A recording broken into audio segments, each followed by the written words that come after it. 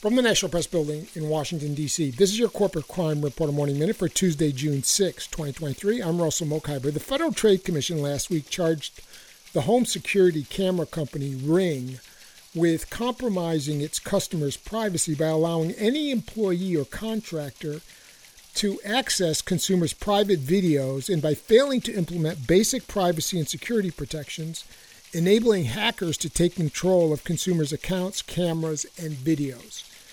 Under a proposed order, Ring will be required to delete data products such as data, models, and algorithms derived from videos it unlawfully reviewed.